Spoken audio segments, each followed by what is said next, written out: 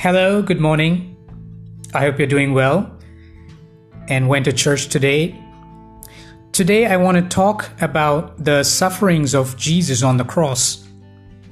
A lot of us still do not have a clear understanding on his suffering on the cross, especially about the prayer that he must have said while he was hung on the cross. Although the four Gospels in the New Testament, which are Matthew, Mark, Luke, and John, talk about what Christ did during his time on earth.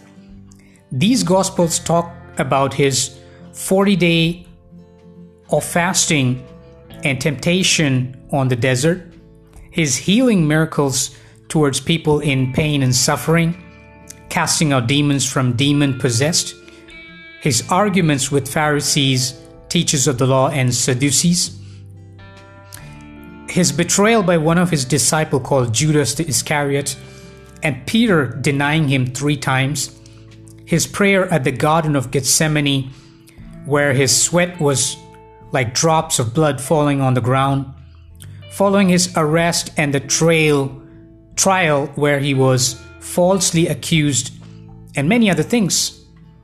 But I want to draw your attention towards the book of Psalms from the Old Testament, specifically in chapter 22. This chapter has 31 verses, but we will look at just few verses. This chapter is also important for everyone who loves Christ, because it specifically talks about the prayer that our Lord Jesus must have said while he was on the cross, as his hands and legs were nailed, and before that agonizing death. Here is what he must have said. Let's quickly look into chapter 22, and this is going to be a sad podcast. In this podcast, I'm trying to tell my listeners that our Lord accepted this most agonizing death for us. So during any circumstances, when you are tempted, do remember Christ, okay? Also, this particular chapter of Psalm was written by King David, as he wasn't just a shepherd boy, a warrior, and a king, but he was also a prophet. The first verse in chapter 22 of Psalm says, my God, why have you forsaken me? Why are you so far from saving me, so far from words of my groaning?" This is exactly what Jesus said after his crucifixion, but he said this in Aramaic language. So he said this way, "Eloi, Eloi, lama sabachthani." You can see this in Mark chapter 15, verse 34. Even on the cross, he was glorifying his Father, which is in verse 3 and 4 of Psalm 22. And verse 6 is the most important one for me, because in this verse, our Lord is calling himself a worm. He compared himself with such a creature, thereby he humbled himself on the cross. And I was trying to see more about this worm in Google, and usually in the Bible, if you see, the Hebrew word for a worm is rimah, spelled R-I-M-M-A-H, which means a maggot. But the Hebrew word Jesus used here for worm is toloath, tola, T-O-L-A-A-T-H, which means crimson worm or scarlet worm. Both scarlet and crimson are the colors of blood, deep red. The crimson worm is a very special worm that looks more like a grub than worm.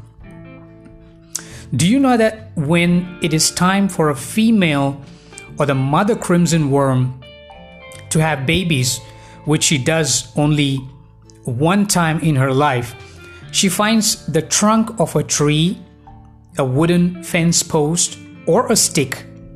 She then attaches her body to that wood and makes a hard crimson shell. She is so strongly and permanently stuck to the wood that the shell can never be removed without tearing her body completely apart and killing her. The worm is used mainly to extract dark red color for dye and mainly found in the Middle East. Now, Jesus also died in a similar pattern. His body was pierced, and the cross is called a tree in Bible. He says, "I'm a worm and not a man, scorned by men and despised by the people." In verse 14, he says, "I'm poured out like water, and all my bones are out of joint." And on verse 17, he says, "I can count all my bones." He was able to look at his own bones. Just think of it.